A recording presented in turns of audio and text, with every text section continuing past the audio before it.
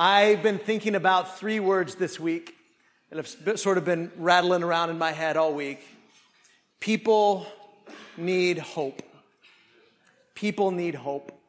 In a world that's filled with 24-hour news cycles where every time you turn on the news, you hear more bad news, people dying, earthquakes, fires, bombings, shootings, death, destruction, decay. And then on top of that are the things going on in our own personal lives, things that we're struggling with, things that we're grieving over, things that are causing us to sorrow and that are breaking our heart. People need hope. I think that's why on Easter Sunday, church buildings throughout this country and across the world are filled with people, because people know that Easter has something to do with hope, and people need hope. I need hope. I need hope. I don't suppose a year has gone by in my life where I haven't lost somebody that I know, somebody that I love, but the last couple of years in particular have seemed a little bit more tragic. Deaths that weren't expected. I've told you before about a young man, teenager, that I had known since he was 2 years old. His name was Caleb, and he died 2 years ago in a car accident. And then a couple of weeks ago, a good friend of mine, an elder in the church in Abilene, 55 years old, died in a car accident. I need hope. You need hope. Every single one of us have experienced sorrow and grief. You've lost people that it was expected, and you've lost people in unexpected ways. I don't want to start today talking about death, but how do you talk about the hope that the resurrection brings us without talking about the reality of death? The reason why we need hope is because we live in a world where we have constant reminders of death. Death is the enemy. 1 Corinthians 15, death is an enemy of God and of God's people. Death is an intruder on God's good world. Death is, and I think this is particularly important because we're looking at the Gospel of John, and John is all about creation. It's all about the Creator, Jesus, coming into the world and bringing about rebirth, new creation. So it's important for us to recognize that death is, here's a new word for you maybe, uncreation. Death is the opposite of creation. Death is things that God created becoming uncreated. Think about a human being. What is it that God made people out of? God made us out of the dirt, the earth, the dust. And He formed us, and then He breathed into us life. And death is literally human beings coming undone. It is uncreation. And so for anyone who is grieving, who has grieved, who will grieve, and that's all of us, this lesson, this truth of the resurrection brings us hope. But this morning, we're going to look at a text that might be a little bit surprising. In fact, here's my definition before we go on. Here's my definition of hope. Hope is confident expectation about the future that gives us strength in the present. Hope is incredibly practical and powerful because it's not just about the future. It is about the future, about something that you have a confident expectation of, but something that gives you strength in the present. And that's what the resurrection and the truth and the hope of the resurrection bring to us in the present reality. And the story we're going to look at is about Lazarus. And Lazarus was, if you don't know, was a good friend of Jesus, somebody that Jesus loved and cared for deeply. Lazarus had two sisters, Mary and Martha, and Jesus loved this whole family. They were very close to him. And Lazarus was sick. He was really sick. And they knew that this sickness was fatal. And so they did what you would do. They asked Jesus to come and help, right? And there was plenty of time for Jesus to come and help and to make Lazarus better and to heal him and make it so that he didn't die. But Jesus did something surprising. He intentionally waited and didn't come in time to heal Lazarus and make him better. And by the time Jesus does show up at Lazarus' house, Lazarus has already been in the grave for 4 days. And the house is filled with mourners and family and friends, everybody that had come to grieve the passing of Lazarus, somebody that everyone, including Jesus, loved dearly. Now look at our text, John 11 and verse 20. It says, so when Martha heard, that's Lazarus' sister, when Martha heard that Jesus was coming, she went and met him. But Mary, the other sister, remained seated in the house. And Martha said to Jesus, Lord, if you had been here, my brother would not have died. But even now I know that whatever you ask from God, God will give you. This is a phrase, an idea that's repeated 3 times in the text this morning. If you had been here. And all Martha is doing is expressing her faith in Jesus' ability. Even when she says, even now in my disappointment, even now in my grief, even now in my sorrow, I know that you're a healer. She's not expecting Jesus to raise Lazarus from the dead, but she's still saying, I know you. I know you could have answered this prayer, this request. We sent for you. We gave you time. You could have come here. And maybe she's a little bit angry, but I'd say mostly she's just disappointed. And you've experienced that, haven't you? I've experienced that. Where somebody you love is sick and is hurting and is on death's doorstep. And you're praying and asking and saying, God, I know you. I know that you can do whatever it is that you want to do. And I know you can make this person better. And sometimes the answer is no. And it's incredibly disappointing. Verse 23, Jesus said to her, your brother will rise again. And Martha said to him, I know that he'll rise again in the resurrection on the last day. You see, all the Jews, except for the Sadducees, that's what made the Sadducees different as a group, was they didn't believe in a coming bodily resurrection. They didn't believe in that. But everybody else, including Jesus and his apostles, believed that at the last day, that when history, when the timeline ran out, the very last day, God would raise the wicked and the righteous, and that there would be a judgment, and he would reward the righteous. And so they all believed that would eventually there would be a resurrection. And so when Jesus says, your brother will rise again, Martha thinks, well, yeah, of course, I know that. Duh. Everybody knows that. There's going to be a resurrection. I understand that. But right now, what do I have right now to bring me comfort and bring me strength? Now listen to what Jesus says. She says, I know he'll rise again. And Jesus says, verse 25, I am the resurrection and the life. Whoever believes in me, though he die, yet shall he live. And everyone who lives and believes in me shall never die. And then he asks her, do you believe this? Now this is where I want to spend our time this morning thinking about this, because Jesus is saying something that for Mary and Martha and for you and me and everybody who reads this text, it should be an incredible paradigm shift about our hope. Because Jesus says not just that resurrection is something he can do, but he says resurrection is something he is.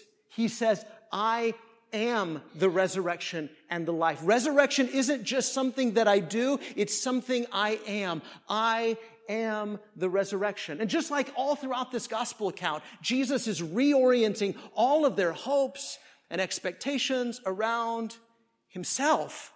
I am the bread from heaven. I am the temple of God. I am. I love the way C.S. Lewis in the Chronicles of Narnia, The Lion, the Witch, and the Wardrobe, have you read that book? Where the whole world is in this perpetual state of winter. And that's what it can feel like in life, can't it? Especially when you've just buried your loved one.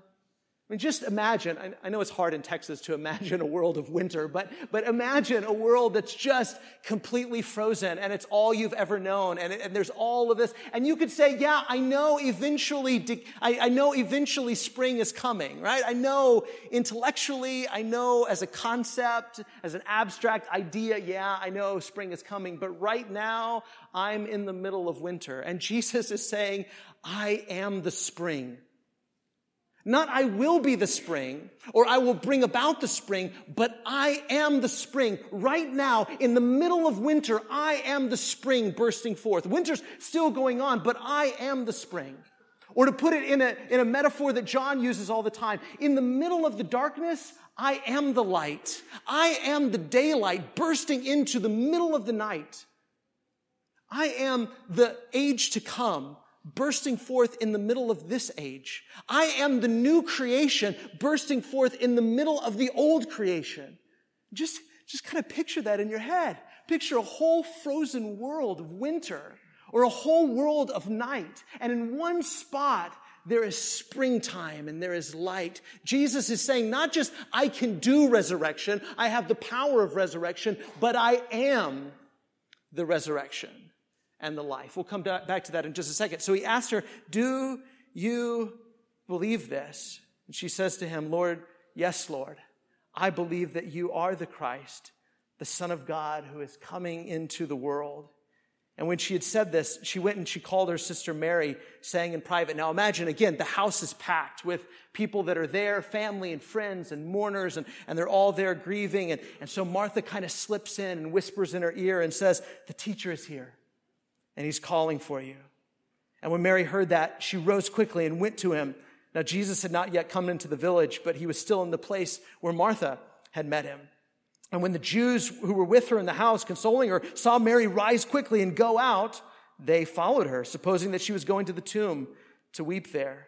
Now when Mary came to where Jesus was and saw him, she fell at his feet, saying to him, Lord, if you had been here, my brother would not have died.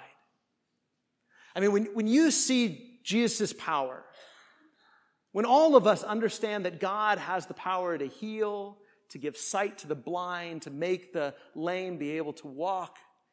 When you see the fact that Jesus has the power to heal your loved ones and keep them from dying, your biggest question is, then why didn't you do it? But it's sort of a misunderstanding about the mission of Jesus, isn't it?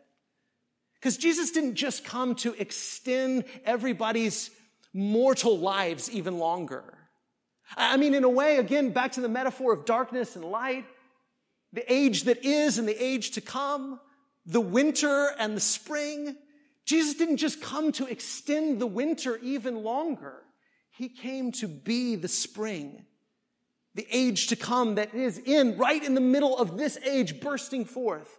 He came to be the daylight of a new day dawning, a day in which death and disease and decay and destruction will all be a thing of the past. But when you're in the midst of that and somebody that you love is dying and hurting, your only prayer is just extend their life even longer, make them well. And when Jesus didn't show up, her question, Mary's question, was the same as Martha's question. Why not? If you had been here, my brother would not have died. Verse 33, when Jesus saw her weeping and the Jews who had come with her also weeping, he said he was deeply moved in his spirit and greatly troubled. I've told in the Greek, it's like when he says he's greatly troubled, it's like he's angry. It's almost like a horse snorting. You know that, I won't make that noise for you, but you know that feeling when you're just so upset that you're just, and that's the way Jesus is. Why? What is it that's making him so upset? There could be lots of things, but I think it's good to know that God is just as troubled and just as upset and just as angry about this world of sin and death and brokenness and decay and destruction in which the humanity that he loves so very much is exiled. That God is just as troubled about that as we are. He was deeply moved and troubled. And he asked, where have you laid him? And they said to him, Lord, come and see. And Jesus wept. So the Jews said, see how he loved him. But some of them said, could not the one who opened the eyes of the blind man also have kept this man from dying? Again, same question, third time. If he had just been here, he would have extended this man's life and he wouldn't have died. And then Jesus, deeply moved again, came to the tomb. It was a cave and a stone lay against it. Now imagine, picture in your head, there's the tomb. They've had these conversations and now they've come to the grave. Mary and Martha have no expectation that Jesus is going to raise Lazarus from the dead. I mean, the reason he's probably asking, they're thinking, where have you laid him? Where's his grave? I want to go there. I want to visit the grave. I want to weep. I want to cry. I loved him. He was my friend. And so they all go to the tomb and there's this huge stone rolled in front of it. And so they're standing there and that's what they expect Jesus to do, is weep and mourn. But it says this in verse 39, take away the stone. Jesus says, why do you want to take away the stone? What are you doing? Martha, the sister of the dead man, said to him, Lord, by this time there'll be an odor. He's been in there for 4 days. And Jesus said to her, did I not tell you that if you believed, you would see the glory of God? So they took away the stone, and Jesus lifted up his eyes and said, Father, I thank you that you've heard me. I knew that you always hear me, but I said this on account of the people standing around, that they may believe that you sent me. And when Jesus said these things, he cried out with a loud voice, Lazarus, come out. And the man who died came out, his hands and feet bound with linen strips and his face wrapped with a cloth. And Jesus said to them, unbind him and let him go. Now let's kind of think about, what does this story mean? As we read through the gospel account of John, John is always telling us that the things that Jesus did were called signs, right? The things Jesus did were signs. And that's what a sign does. A sign, just like a street sign, it points outside of itself to something else. The resurrection of Lazarus is pointing to something else. It's a sign that tells us something. And Jesus already, verse 25, told us what it was all about. You see, Lazarus isn't the spring bursting forth into the winter. Lazarus, when he's raised from the dead, he comes out bodily, but eventually he's going to die again, right? He still has a body that is decaying and dying and that will die again, and he'll go back into the grave.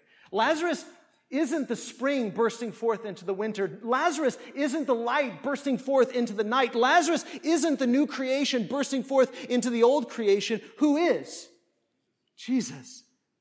The resurrection of Lazarus is a sign that's pointing forward to the rest of the story, because we know that Jesus too will die, give his life, and be laid in a tomb, and that he'll come forth bodily from the tomb, and that the tomb will be empty, that he'll be raised from the dead.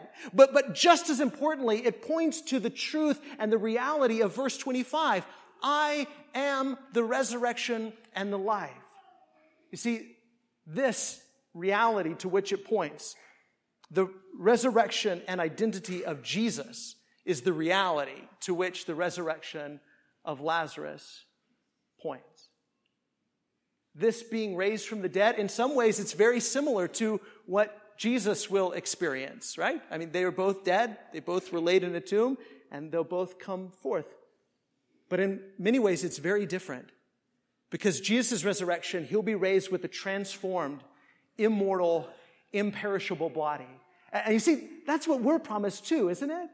For those of us that are in Christ Jesus, all of Jesus' people will experience in some ways a resurrection like Lazarus, in that our tombs will be empty. And do we realize that? When we say resurrection, it's not like a metaphor. It's not a fancy word for like go to heaven and have sit on a cloud. I mean, when we say resurrection, we mean exactly what the scriptures mean. The tomb of Lazarus was empty. The tomb of Jesus was empty. And if you're in Christ Jesus, your grave will someday be empty when you're raised, not like Lazarus to die again, but you're raised like Jesus to never die again. 1 Corinthians 15, with an immortal and imperishable body, you'll be raised to never die. And that is our hope that the resurrection of Lazarus points to. Not because we have this hope in this idea of resurrection, but we have this hope in the person of Jesus Christ, who said, I am the resurrection and the life. Think about those two things that he said. Whoever believes in me, though he, what? Die, because that's the reality of living in this winter body, so to speak. This body that's decaying and dying. But though he die, because Jesus is the resurrection, if you believe in him, though you die, yet shall you live. Future tense, that's our future hope. That even though we die, and even though my friend Caleb died, and my friend Wayne died, and so many people in Christ that I love and cherish have died, my hope is in the resurrection. Not in the idea of resurrection, but in the person, Jesus, who is the resurrection. He is the age to come bursting forth. When he came out on that Sunday morning, resurrection had begun. When he came forth, the new day, the age to come, the springtime, the daylight had already begun to burst forth right in the middle of all of this. Jesus says, I am the resurrection. Whoever believes in me, though he die, yet shall he live. But he also says, I am the life. And whoever lives and believes in me shall never die. That's your present reality. Do we understand that? That when we live and we believe in Jesus, we have already received and we already possess life for the age to come. We already possess eternal life. That right now you live because you believe in Jesus. You have become, by putting your faith in Jesus, you've become a little bit of the spring bursting forth into a world of winter. No matter who you were or what you've done or where you've been, when you put your faith in Jesus, not only do you have a hope of future resurrection, but you have a present reality of life. You are a little bit of the light bursting forth into the world of darkness. You are a little bit of the new creation bursting forth in the old creation. You are a little bit of the world and the age to come bursting forth in this one because you live and you believe in him. And in a sense, you will never die because you already live. So every week we ask ourselves a moment of truth question where we just sort of wrestle with the text and the idea that Jesus is telling us. And the moment of truth this week is super simple, and it's a question that Jesus asked to Martha. The question is, do you believe this? The moment of truth, do you believe this? Do you believe in the bodily resurrection of Jesus, that his tomb is empty, that he was raised to never die again? And do you believe in your own coming resurrection that you will experience? And do you believe that if you live and you believe in him, you already have life? Because believing these things changes everything. It changes how you talk to people. It changes how you grieve. It changes how you hope. It changes how you sorrow. It changes how you live. It changes everything to know not only that you will experience springtime someday, but you've already begun to taste it. You've already begun to experience it because Jesus is the resurrection and the life. Do you believe this? And I don't know about you, but sometimes I need reminders of this. Sometimes living in a world of darkness and a world of winter, I need reminders of the hope that we have in Jesus. I need reminders that he is the resurrection and the life. And because I believe in him, though I die, yet shall I live. And as I live and believe in him, I'll never die. I need to be reminded of this. And that's why I thank you for ministering to me. That's why this is so important, isn't it? To come together and sing these songs and pray these prayers and break the bread and drink the cup and listen to the words of Jesus. This helps me to believe. And believing these things, believing in Jesus, who is the resurrection and the life, changes everything. Not just changes everything because something is going to happen, but changes everything because something has happened. Changes everything because of the identity and the resurrection of Jesus Christ. Do you believe this? And if you need prayers from other people who believe this, because maybe you've lost your way, or maybe you're feeling hopeless, we want you to leave here feeling hopeful. We want to pray with you. We want to listen to you. We want to minister to you. We want to help you any way that we can. Our shepherds in my office, just a minute after service, they would love to meet with you. Or right now, everybody in this room would love to minister to you and hug you and help you and pray for you. If you're ready to put Jesus on baptism and begin that new life, anything we can do for you, come forward now as we stand and sing.